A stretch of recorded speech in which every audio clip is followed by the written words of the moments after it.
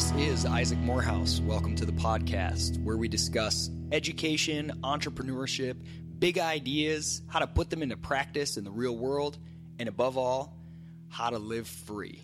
How to go from zero to a startup job in 9 months. You don't need to jump through hoops or blast out resumes. You can start today.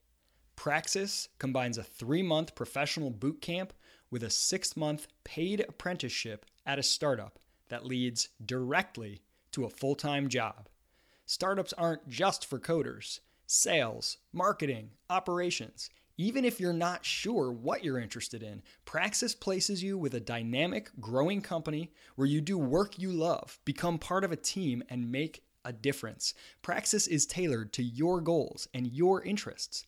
Coaching sessions, group discussions with your peers, skills training, and a portfolio of projects along with the apprenticeship create a powerful combination of real-world experience and intensive learning. We are relentlessly committed to helping you discover and do what makes you come alive. We don't just prepare you for a job, we actually give you one. No degree is required to get started on your career. Whether you're an ambitious go-getter right out of high school, a creative thinker who's bored in college, or a college grad looking for the next step, discover Praxis. Great jobs are waiting. Are you ready?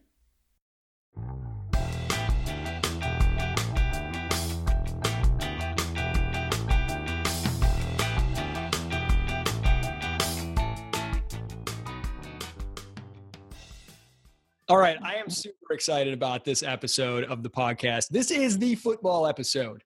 If you don't like football, which means you hate America, then maybe this episode isn't for you.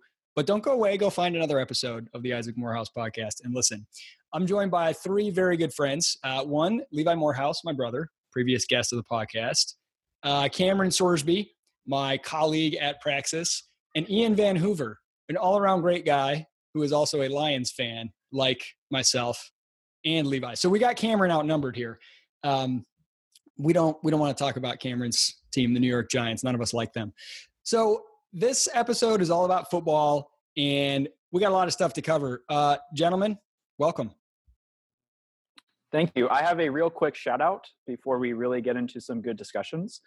Week 1, fantasy football, Levi and I dominated Mr. Derek Carter's team.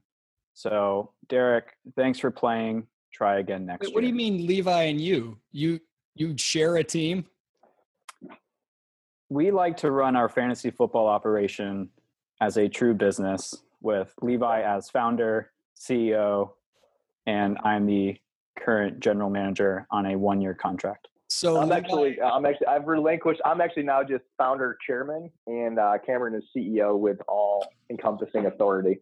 Because what it sounds like to me is Levi was like, crap, I'm in a fantasy league. I don't want to lose my reputation, but I'm too busy. Let me give Cameron a made up title to make him feel special and let him do all the work. It may sound like that, but you're wrong. And no one cares what you think. So.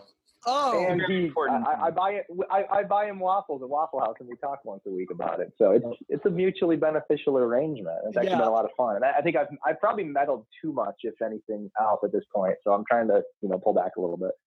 I've seen the calendar, Cameron, business planning meeting at Waffle House with Levi. I know what that's all about. FF strategy. Hey, it ends hours before most of you wake up. So it's not wasted time. Ian, are you in fantasy, man? Oh, absolutely. 2 leagues this year. I had to cut it down. Was in 3 last year. Just too much. Took up too much time, too many resources mentally. Well, I know what a devoted Lions fan you are, an eternal Lions optimist. So I can't imagine your teams have done very well since you draft all Lions players. I am a Lions optimist. I think most people are preseason. And then it's around game 4 or 5 that you start to become a realist. But no, with me it's usually around minute 11 of the second quarter of game 1 where all my hopes start to become dashed. All right, we're gonna talk about a couple of week 1 games, including the Lions. But I want to open with this question, and it'll give me a second to set it up. This is the football story that will not go away. Deflate-gate. Okay, one of the broadcasters during week one, I don't remember which game, pointed out there have 2 Super Bowls have occurred since this story first started. And now Tom Brady, this season, a year and a half after all this, is serving a 4-game suspension. Now, it's become very clear over the last several months that it is 100% explainable just by the science of the temperature and everything else, PSI of those footballs, that it was absolutely within the range. And the entire Wells report has basically been disproven. It's very clear that this was essentially a witch hunt. And this is now public knowledge. Brady could have pursued this all the way to the Supreme Court. That would have been the next step. Probably would have won. So 2 questions. 1, why did Brady stop short after everything he went through? Should he have continued to fight this? And 2, why has Goodell not dropped it and said, you know what, you're right, you caught us. We were wrong. This whole report was bogus. The science is not correct. We jumped the gun. This was a witch hunt or something. Why has Goodell not backed down? And why did Brady decide to back down? And should he have done something different? So the second question, the whole thing that's going on now, it's not actually over whether Brady deflated the footballs or not. The actual legal issue is over who has ownership of making decisions over, if players are going to get punished or whatever. So the actual legal issue is, do those decision rights stay with Goodell, or is there someone else involved? Should Brady have continued to pursue it, or do you think this is the right move to just say, fine, I'll serve the suspension? I think it would have been entertaining and maybe just a slap in the face to Goodell if he continued to pursue it, because this is terrible for the NFL and Goodell specifically right now. And I'm not sure it would have really harmed Brady. I think you could make an argument it was probably in the best interest of the Patriots to just let it go, focus on the season, and make the true slap in the face to Goodell be winning the Super Bowl this year. Levi, what do you think? I don't know. That's I guess to Cameron's point, I was going to interject, but I don't want to make this into a total disaster of a show. But so right now, though, I haven't followed the case closely, other than knowing it's been seemingly going on for like 4 years now. And fantasy-wise, you're always worried that Brady's suspended, then he's not, and then this year he actually is. So now it's not about whether the deflate-gate thing had enough proof or not. Now it's purely about the league says we should be able to suspend you. Brady says you shouldn't legally be able to keep me from working. And that's what the legal battle's over. Is that what you're saying, Cameron? Yeah, that's how I understand it, at least. Interesting. So, yeah, I think if that's the case, then it's not so much about the facts of the case itself relating to deflate-gate. It's more about Goodell having to protect the ability of the league to suspend a player. And the player is trying it's not the league for protect the ability for the league not to be able to suspend them. Yeah, the question is specifically Goodell himself, not the league, but that he gets to be judge, jury, and executioner in completely unchecked, and that's what he's trying to maintain. Oh, nice. Well, because he loves power, man. It's amazing. I mean, it seems like it's going to hurt his rep. Ian, what do you think? Yeah, I mean, I think Goodell's reputation has been getting more and more tarnished over the past handful of years, most recently with the Al Jazeera accusations towards a handful of NFL players on steroids, where they were, immediately kind of put into a corner by the NFL off of a report that turned out not to be true. So I think Goodell's reputation continues to get tarnished. At the end of the day, I don't think the NFL, as long as it's growing, as long as it's continuing to be cash flush and make money, I think that Goodell's job is safe. I think Brady is a football player first and foremost, and I think with like most great quarterbacks, I'm not a Brady fan in terms of who he is, and I'm not a New England Patriots fan. But I don't know. I haven't heard too many people argue that he's not one of the greatest quarterbacks, to ever play in the history of the NFL. So Tom Brady is getting older. Tom Brady knew that his body would have a tough time this season, in my opinion. And when he sat down with Belichick, it came down to, do we want to try for another Super Bowl? And I think all great competitors put themselves aside, and ultimately it's actually self-serving. But at the end of the day, he cares more about, I think, winning championships and football games than he does about what this might look like for the rest of the players union or future verdicts, et cetera. So someone else will fight that battle another day. Yeah, you touched on the two things that I thought were the main takeaways. One is that I think Brady's gets to have the best of both worlds. He gets to sort of be the martyr and the bigger man and say, you know what, I think I'm right, but whatever. And he walks away, his reputation, he comes out looking like the victim. And he gets to be at age 30, whatever, oh, poor Tom can't play, but he gets to sit out 4 weeks of the season, stay healthy, and kind of get, a little bit of both. And on the Goodell tip, this reminds me a lot of where the big automakers in Detroit were 50 years ago, 30 years ago. They had really crappy management, making really bad decisions, agreeing to unsustainable collective bargaining. But it didn't matter for 10 or 20 years because they just kept growing so fast that it was like, yeah, all these things are terrible, but it doesn't matter as long as you're profiting a ton. That stuff will come home to roost later, maybe after those executives are gone. And I kind of see that's where Goodell is. The NFL just keeps growing despite all the bad things I think he's been doing relatively to what he could be doing. So he probably won't have to pay the piper, but maybe the league will down the road. I don't know.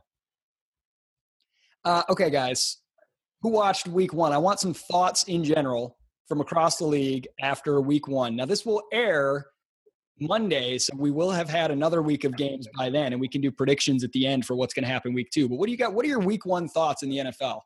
So you may disagree because you're probably the biggest hater of officiating I've ever met, but I thought the officiating was way better than I'm used to seeing in NFL games, especially, and not so much that they were making better calls, but maybe it was one of the rule changes in the offseason or something, but a catch, to me, things that looked like catches that always have, that the last, like, say 3 years or 4 years have been ruled not catches, were catches again. I saw 3 or 4 or 5 examples of that just randomly throughout the day Sunday. I thought that was pretty cool. That was good in general. There was one that was really egregious and really ticked me off in the Redskins Steelers game. And I'm a Steelers fan. I wanted them to win, and it went in their favor. But Antonio Bryant caught the ball very, very clearly, turned to move, and he got stripped, a beautiful strip.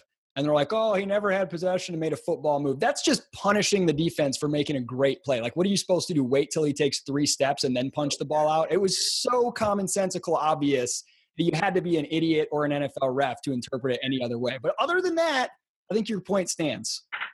Week one observations, Cameron. So first thought, thank God football's back. It helps. Amen. It helps with the heartbreak of the finish of the NBA season. Second, the Coughlin retirement plan is already paying off. We didn't botch a fourth quarter victory. Wait, the Giants won by 1 point to a team. By my New York Giants. To a rookie quarterback, to Dak.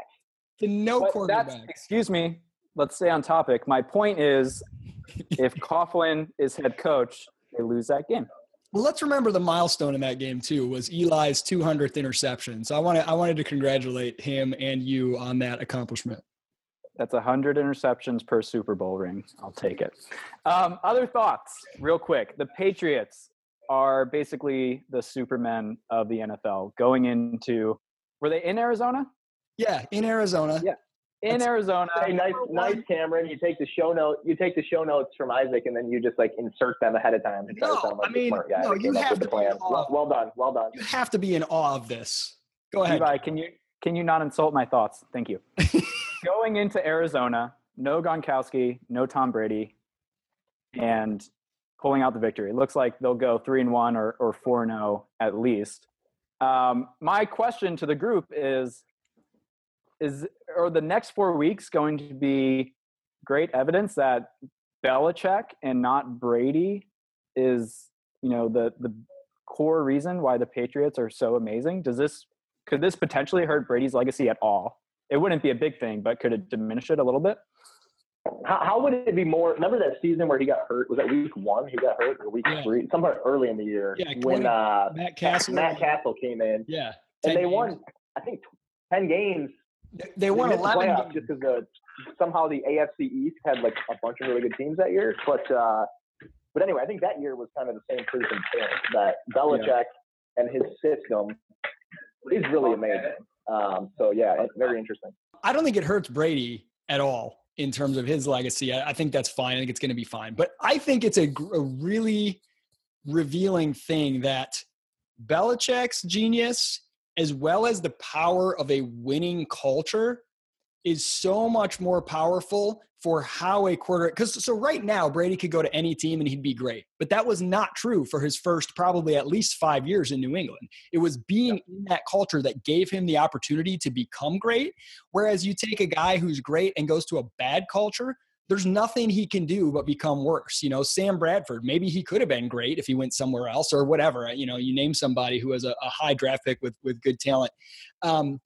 But I think how a quarterback starts is so important. And the culture of the Patriots, there's a very few teams that have this consistently. The Steelers are another one. No matter what, they just always have this swagger and culture. They're always a threat. You can see it on their faces. And I don't want to keep going, but I want to contrast, but bring up this point to illustrate the difference between a winning culture and a losing. So I'm watching the Lions game. They go down with this amazing drive, do exactly what they need to do, answer the Colts tying it up by getting a touchdown with very little time left in the game. And then they miss the extra point. And immediately on the sideline, every one of those players had a sad, scared, oh crap, we're being the Lions again look on their face. That losing culture, just immediately everything gets panicky and fearful. Now they did end up pulling that one out inexplicably, but the difference, I have seen the Steelers, the Patriots, be in a similar situation where they could have locked something up and somebody screwed up, and they just look unfazed. Nobody's eyes sink. They're just like, we'll find a way. There's just that difference that I think puts you in a position. So Garoppolo has the chance to go out there and play well in 4 games and basically get a big deal somewhere. But if he goes into a crappy culture, he'll turn into what, what's his name? Matt Castle turned into, which is not much. Levi, thoughts on how do you make a culture a winning culture? It's a great question. And to me, in professional sports, I find it unbelievably hard. I usually would say it's all about the head coach. You know, colleges, I think, can have a culture because you get that transition of underclassmen, upperclassmen. You know, you can kind of pass that baton or banner torch along, if you will, and keep that, you know, kind of like instill something from decades and decades ago. They can kind of stay there and even go dormant and come back and all that. For a professional, I don't get it. Usually it's salary caps and everything's relatively constant and equal. So to me, it usually comes down to the coaching staff or maybe a great leader on the team or something that can develop culture. But with that, and the Patriots, I think, are that example. I don't think that organization has, you know, it's all been since Belichick's been there, and primarily since Belichick with Brady has been there.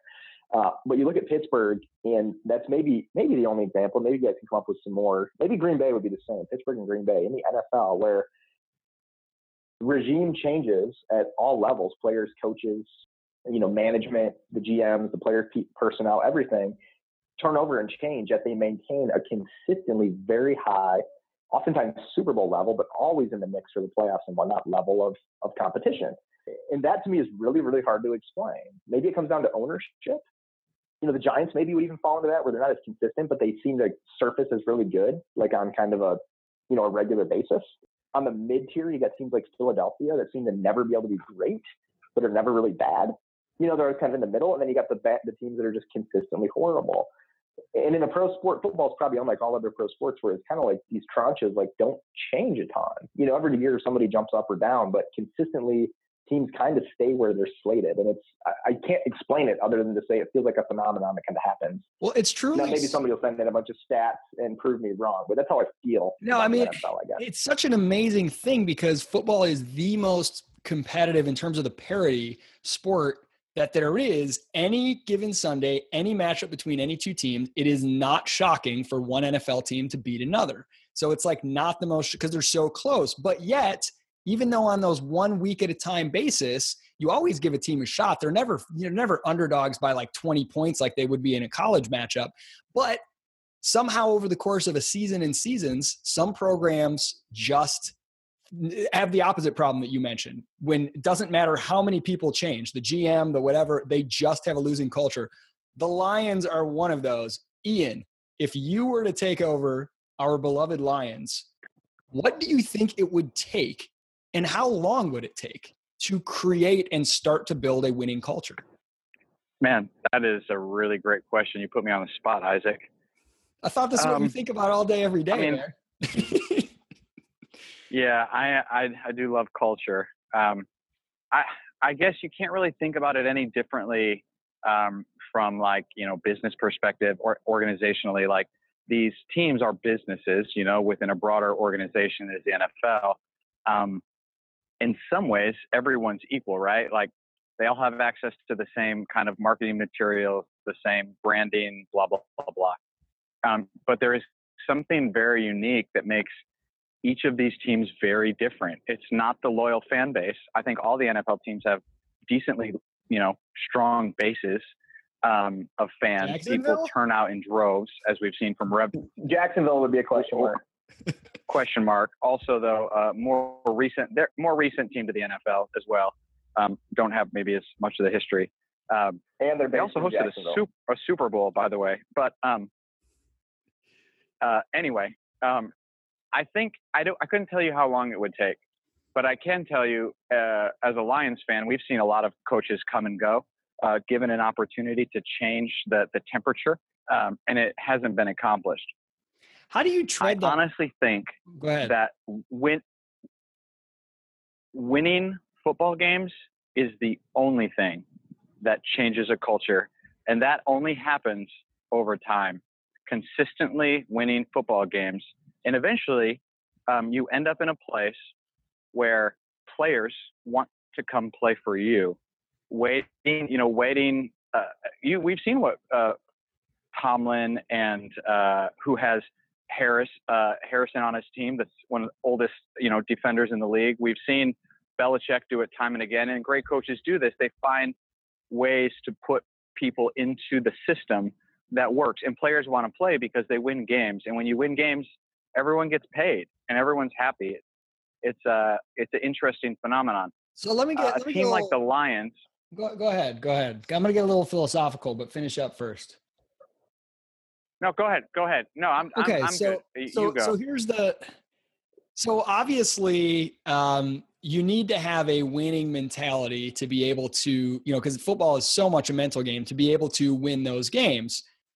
However, in order to have a winning mentality, often the best way to get it is by winning. And so you have this chicken egg problem, and success is really all about expectations. It's you have an expectation, and meeting it or exceeding it will determine how successful you feel. And so there's the question of, do you come in as a coach and set really low expectations so that people can start to build confidence? Or do you come in and set really high expectations to try to give them confidence right away that you believe in them? And how many times, and Levi, I want your opinion as somebody who's managed a lot of employees, like how many times when you're really optimistic and you say, we can't achieve this goal, when you say that and then you don't achieve the goal, that just like really dings your ability to rally the troops.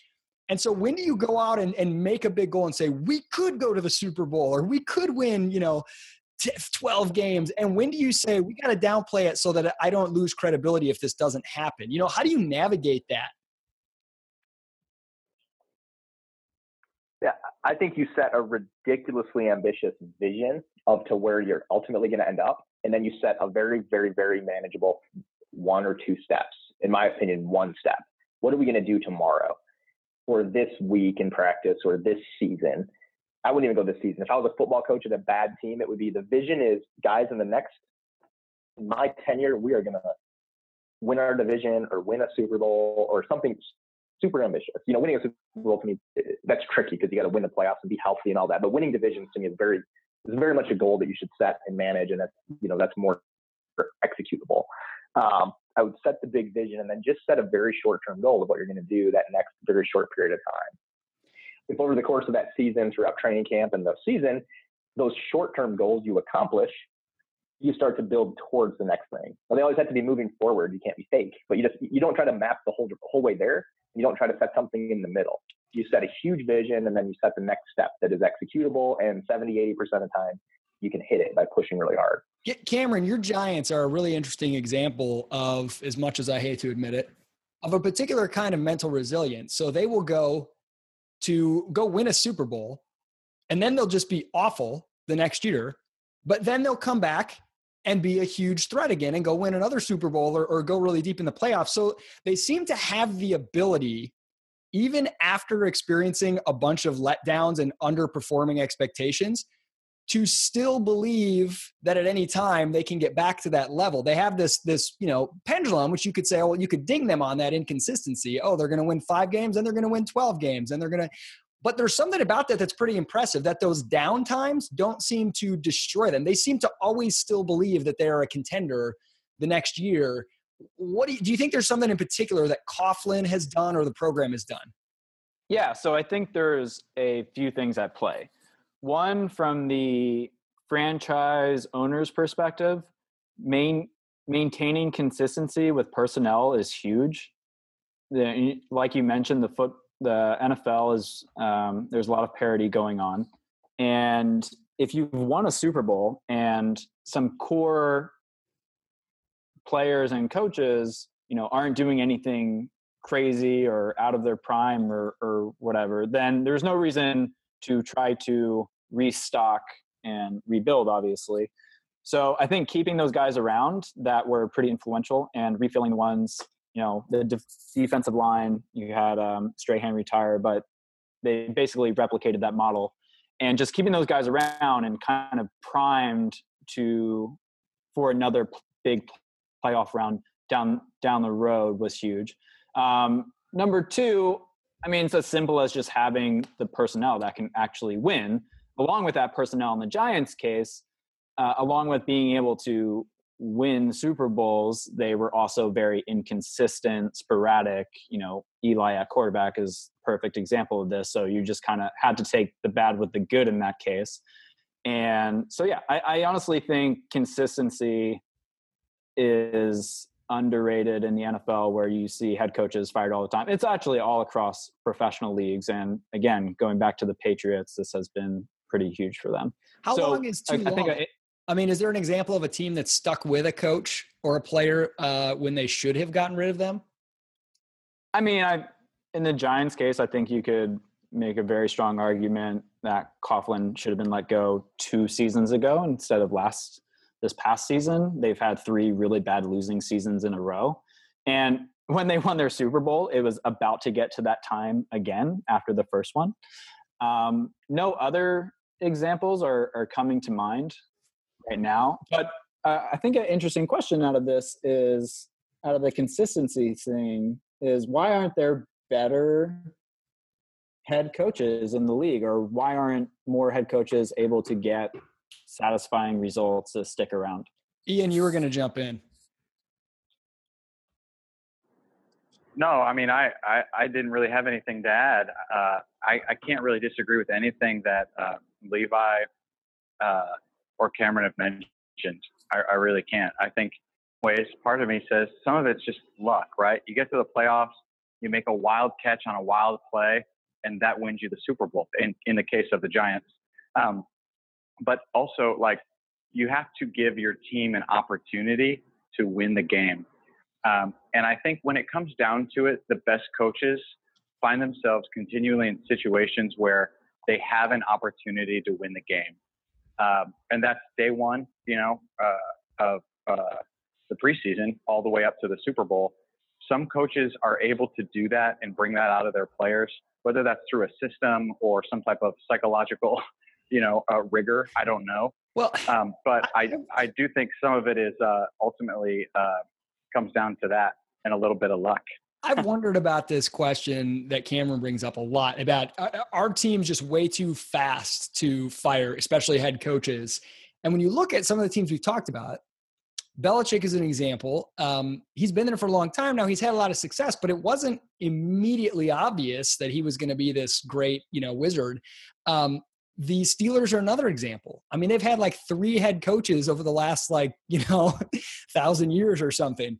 And there seems to be no question ever that, that Tomlin's job is in jeopardy. It's never on the table. It seems like they have an approach as a franchise that they're going to find a coach they believe in and stick with them. Now, you could say we'll see more teams should do that. But then when I flip it around as a Lions fan, how many coaches have we had where I was like, why did we wait so long to fire this guy? After 1 year, it was obvious this is a disaster. Now, in my case, it was usually, why did we hire them in the first place? But I don't know. That is a really, really tough one. I mean, if pretend you're an owner, and Levi, I know you will be an owner someday.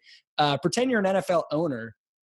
How long do you give a coach before you get anxious? Like, do you want to approach it as, we're going to be loyal with you until you figure things out? Or do you say, you got 2 years? It's like anything in life. It's hard to have an absolute. So it depends on how they're doing. And it's unfortunately, it's not just the objective stuff that we can see, but it's what you can see in practice and how they manage their team and all of those kind of things. We can see trends. Like, you can have a year where you're 12-4, but you won 3 of your last 4 against really good teams. And that coach, I'm going to give probably a crack at the next year.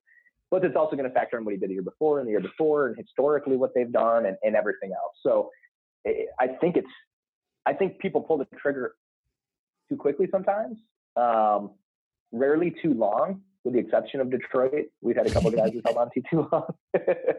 But largely, I think some of those teams where when you have, I guess I'll put it this way, when you have moderate success, I think that's pretty hard in the NFL. If you're consistently around 500 with a couple of good years here and there, then I think that's a guy you may stick with. Where if you're consistently kind of just bad, and maybe you move on. But that mid guy, I think, gets the short end of the stick in the NFL way too often. I remember Bill Cowher with the Steelers way back when I first started really following football. And it was before he'd won any Super Bowls. And they were always, they a couple times they made runs. Then they had some 500 just below, just above years, or they maybe made the playoffs, maybe didn't. And they kind of consistently stayed in that tranche, like above average, but not great. And finally, the 1 year, Lightning, everything came together right, and they won the Super Bowl. And it was like, he's a great coach. He's been a great coach. Everything's amazing. But they'd called for his head at least 2 or 3 different seasons, before that, going into that. And sticking with him, I guarantee they wouldn't have won the Super Bowl that year had they started over in the middle of things. That's Andy Reid. So that to me is that's a great case to me. Yeah, Andy Reid, it fits that bill, I think, as well, where, like, he's just always – I mean, I always thought, man, they make the playoffs every year. They go to the, conference championship. If I were the Lions, I'd be like, why would we ever? And the Eagles, get out of here. We need a Super Bowl. But that's just, so many things have to come together. Cameron, you had a point on this topic. There are 2 things that concern owners, general managers, when it comes to how long should you keep a coach around.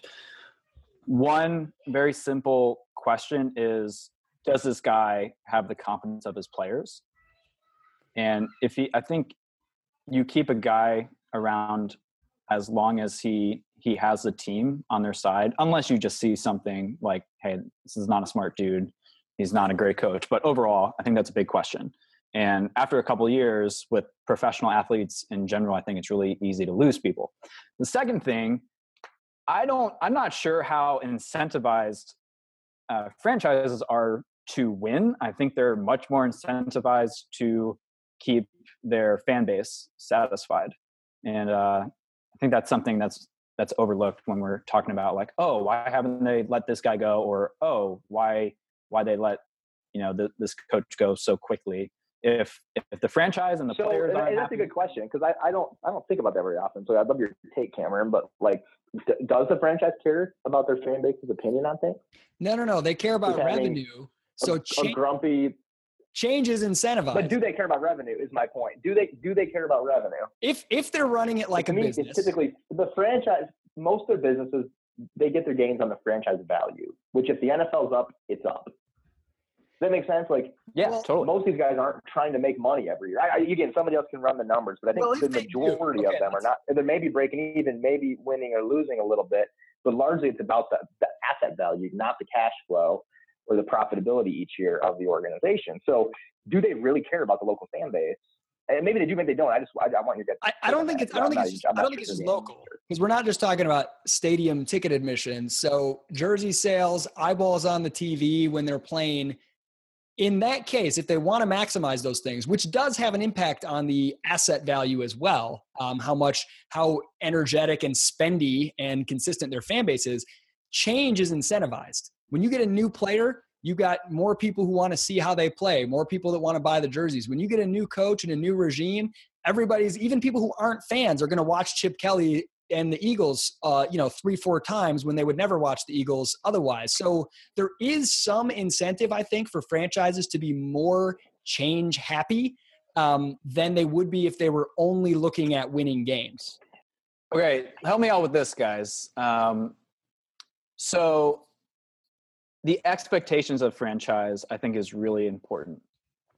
Green Bay, Pittsburgh, now New England, a few others, San Francisco, they've built these reputations as great franchises, and therefore I think they're more incentivized to make sure they're putting out great teams that are competing in the playoffs and everything than a Detroit Lions, where the expectations are you're going to be crap no matter what. If we have a guy that just stomps on a guy's head, the fans are happy, you know? So I think that plays into, like, why do we have a few really strong franchises and the rest are either, kind of roller coaster between above average and below average, and then a few terrible ones is, if you're the Green Bay Packers, especially them, maybe because I think their fan base is pretty committed, then it's going to be really, really bad. I'm not sure, I guess financially, I assume so, if they had a bad 5, 6, 7 years versus, Detroit, Jacksonville, where you're going to have your franchise is going to be valued about the same no matter what. I want to switch. Then I think, go ahead. Ian. Where do the Carolina Panthers fall into all of this? Average coach, some great players. They went to the Super Bowl last year, and they'll probably go into the playoffs deep this year. Still, a lot of people's pick to pull it together and make it again. Like, how do they fall into this mix? I think it's just really interesting to see, and we may be seeing a team that's about to become something bigger, or they may fizzle out and be nothing sooner than later and kind of evaporate right in front of us. But the only thing I heard through the whole previous 2 sets of conversation was, why did the Lions fire Wayne Fonz? Yes, bring back. Okay, I'm out. Bring back Wayne Fonz. I'm going to switch. If it's about the people, Wayne Fonz. Okay, quarterbacks. I feel like, and you guys correct me if I'm wrong. I feel like we have been in a golden age of quarterbacks in some ways. Peyton Manning just retired, Tom Brady, Aaron Rodgers, Drew Brees, even some people that get less attention like Roethlisberger, who's been really good. There's been a lot, 4 or 5 at least every year, really good quarterbacks. Now I'm starting to I feel like we are entering an era of every team just has a crappy quarterback and they just swap quarterbacks in every couple of years. Nobody knows if the guy they draft number 1 is going to be a total dud or is going to be great. I am wondering if the college system is not preparing quarterbacks, but I want to check that. Am I being over dramatic? Am I just missing the fact that in 5 years from now, we're going to say, oh, we have just as many top quality quarterbacks as we did in this era? Am I missing something, or are we entering quarterback dark ages? Yeah, it could be, I'm not sure. It could be a Kobe situation, or it could be a Shaq situation. When Kobe, he dominated the NBA through the mid-2000s, and you were saying, hey, where's all the talent?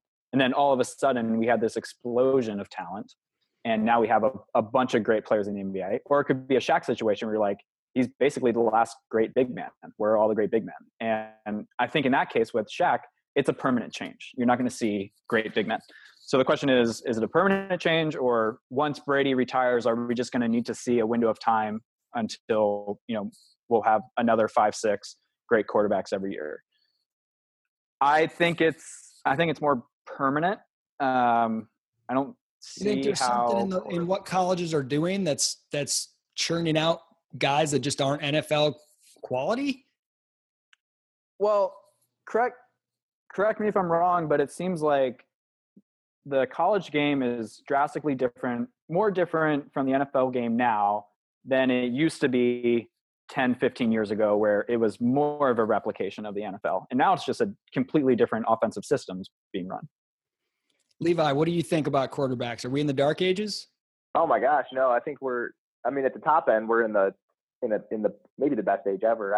I wasn't around historically, but I think the number of guys that will be in the Hall of Fame, which is, stats are bigger these days, but relative to each other, there's just a handful of guys that truly drive unbelievable team success from that position. And seemingly regardless of who they throw around them, who gets injured, et cetera, some of these guys are just amazing. And again, you could probably list off 5 to 8 guys that are truly unbelievable. And of those, maybe not all of them are Hall of Fame, but probably at least 5 that are Hall of Fame caliber guys, all playing more or less in their prime at the same time, or have been for the last 2 years. A few of them might be winding down now, but still playing at a high level.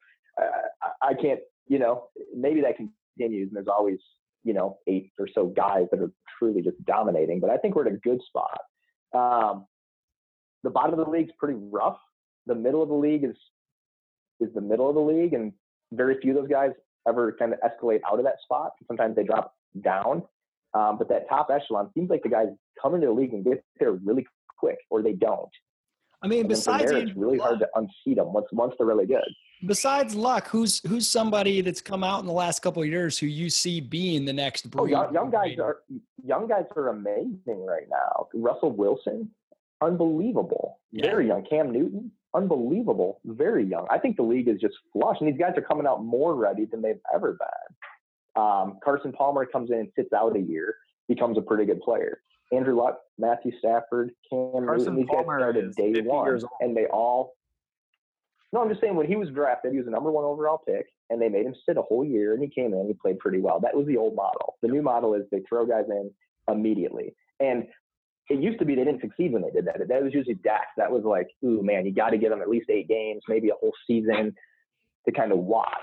Now, so many of these guys are getting dropped in immediately, and they're actually kind of succeeding. Barring, injuries from like a Sam Bradford or whatnot. You get injured a lot, and that derails you. But even that guy in Philly last week, it's 1 week, he could totally tank and be horrible, but he looked really good.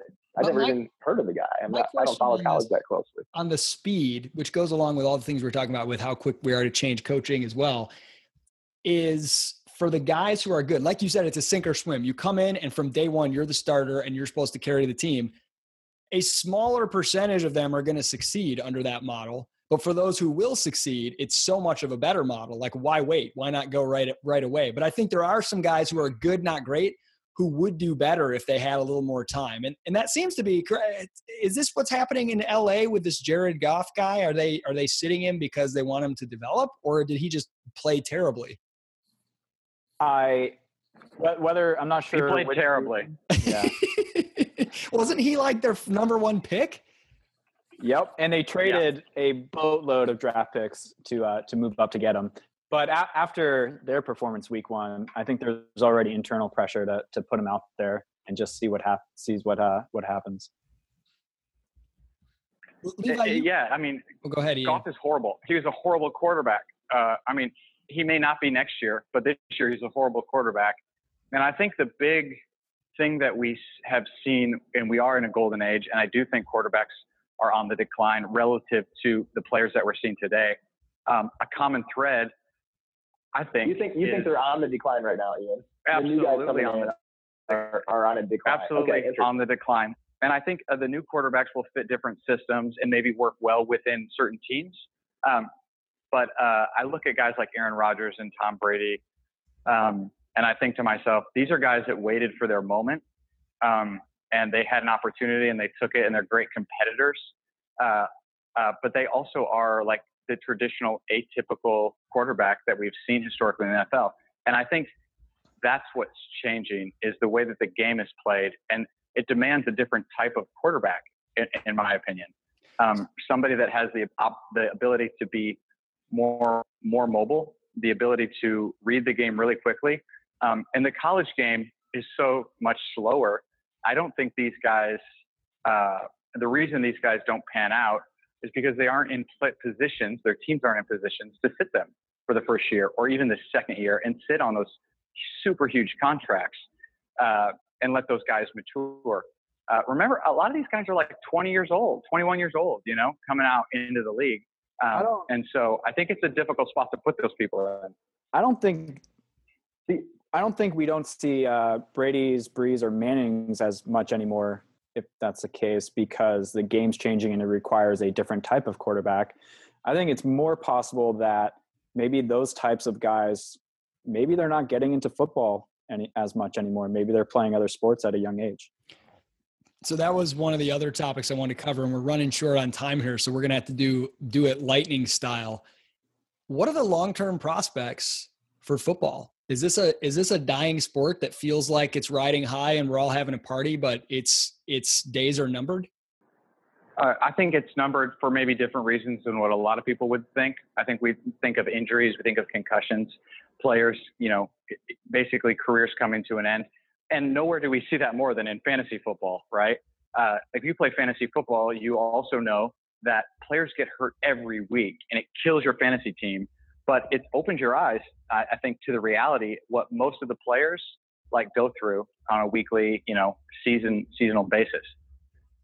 I do think that the NFL possibly could be looking at a major bubble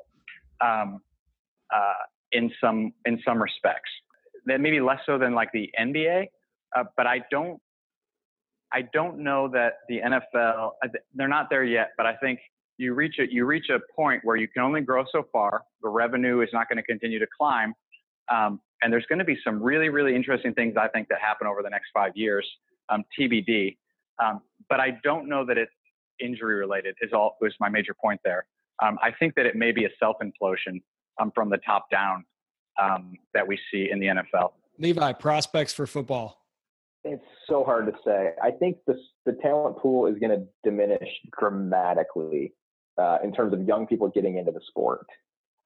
The cost benefit of the rest of your life, the money is far outweighed. I think when you're in your mid-30s, even if you had a really good career and the rest of your life is severely damaged, your brain damaged, that's very scary to me. So if they can get that under control and maintain the quality of the game, I think that might be fine. And they may actually be able to. I think the harshness of the hitting and all that isn't as big of a draw and sell as we like it, but I think we watch with or without it. So if they can somehow get the concussion thing under control, I think the league is healthy and is going to just grow 10x. As the world gets smaller, it's going to get popular other places. If they can't get that under control, the game will die very, very, very slow death, but will at some point start to decline and go down just because the talent coming in it's got to be there. Your best athletes or really good athletes have to be choosing football. And right now, the athleticism is off the charts. Even in the last decade, it just blows my mind what these guys do out there. Yeah, I wonder if it's like boxing. I mean, there was a time where boxing, maybe second only to baseball, was America's sport. It was a big thing. It was huge. People knew about it. But I don't know the history of boxing and why it declined.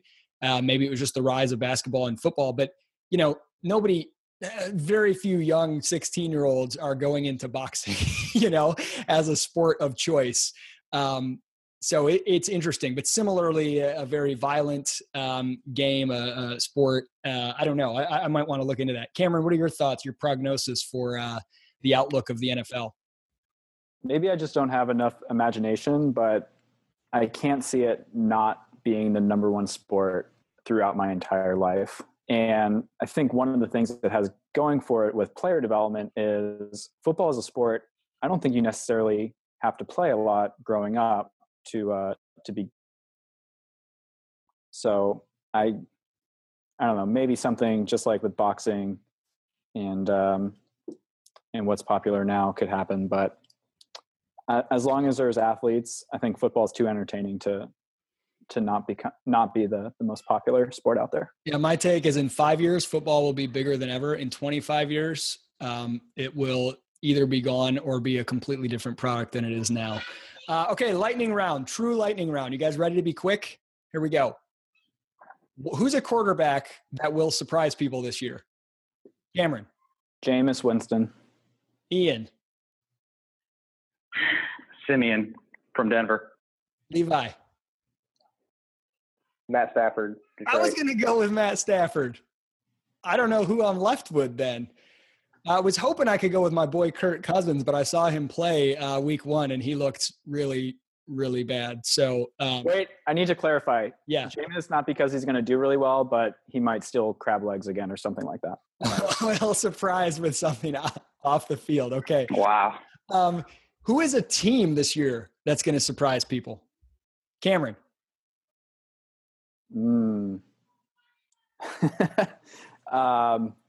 That's tough. I'll go with the trend. Tampa Bay. I'll keep going. Ian. Detroit Lions. Levi. Why do we do this to ourselves? You're just setting yourself up for pain. Levi. New Orleans. They're going to have a great season. I'm going to go with one that's a little bit trendy, and I also feel like it's a little bit risky, but I'll say the Oakland Raiders.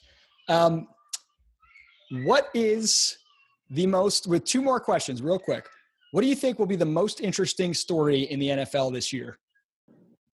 Colin Kaepernick. That's going to continue, you think? Okay. Ian, what about you? Oh, man. I think it's going to be the rise of a quarterback or two that shocks all of us. The rise of Sam Bradford. Oh, man. Yeah, I feel like it's going to have to be something off the field. I feel like it's going to involve Roger Goodell. Like he's going to, the level of his chicanery is going to escalate, and there's going to be some sort of big, dramatic, scandalous thing that takes place. Okay, final thing that we're going to end on. Predictions for week 2. We're going to stick with your team. So how about we all do both teams that are represented here, Giants as well as the Lions. What's going to go down? Who are these teams playing? Who's got a schedule in front of them? I can't even remember. Giants are at home against the Saints. Ooh. And Lions are at home against the Titans. Okay. All right. Predictions, Levi, Giants and Lions. What are the two games again? Giants are at home against the Saints. Lions are at home against the Titans. Lions by 4. Saints by 2. Ian. Giants pull out a victory, maybe just a few points, but a very high-scoring game. And the Lions win, I think, pretty easily. Cameron. I will go Saints by 7. Boy, you really don't believe in your team. No, they won last week, so they'll lose this week. And Lions are going to lose. Let's not get ridiculous around here. All right. I'm going to take my Lions by 12. I think they're going to play really well. And I'm going to say this Saints-Giants game, you know how the Giants can be, especially with that receiving core where they just bomb it and they can put up points quick. The Saints are high. This is going to be a high-scoring game. This is going to be a barn burner. So I'm going to say this is an overtime game, and Drew Brees pulls out some magic, and Saints take it by 3. Gentlemen, this has been a blast. We'll, maybe revisit later in the season, or you never know. We could do the NBA next. Thanks for coming on. You got it. Thanks for having me. Thanks. Bye. See ya. Later.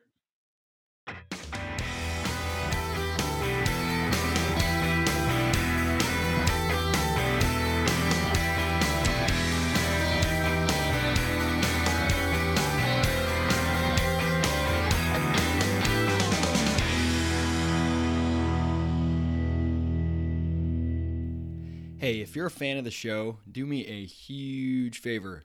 Go to iTunes, give it a rating or a review. A rating is only a simple click of a button, or if you're on your phone, a tap of a finger. And it will help people find the show a lot easier. And if you have a little extra time, write a review. What you think about the show? Honest opinion. That stuff goes a long way in giving more exposure to the podcast. What do you get out of all of it? You get the pleasure of knowing that as more people start listening, you get to say, I was there first.